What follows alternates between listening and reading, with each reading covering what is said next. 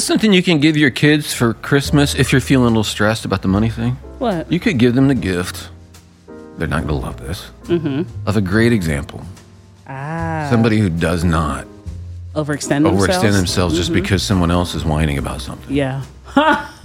Right? That's a great example because you'll need it through life. Yeah. Yeah. And they can draw on that. Like, no, I gotta be within my means.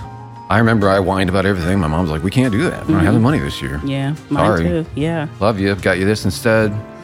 Yeah. Parents says 2/3 are under significant pressure.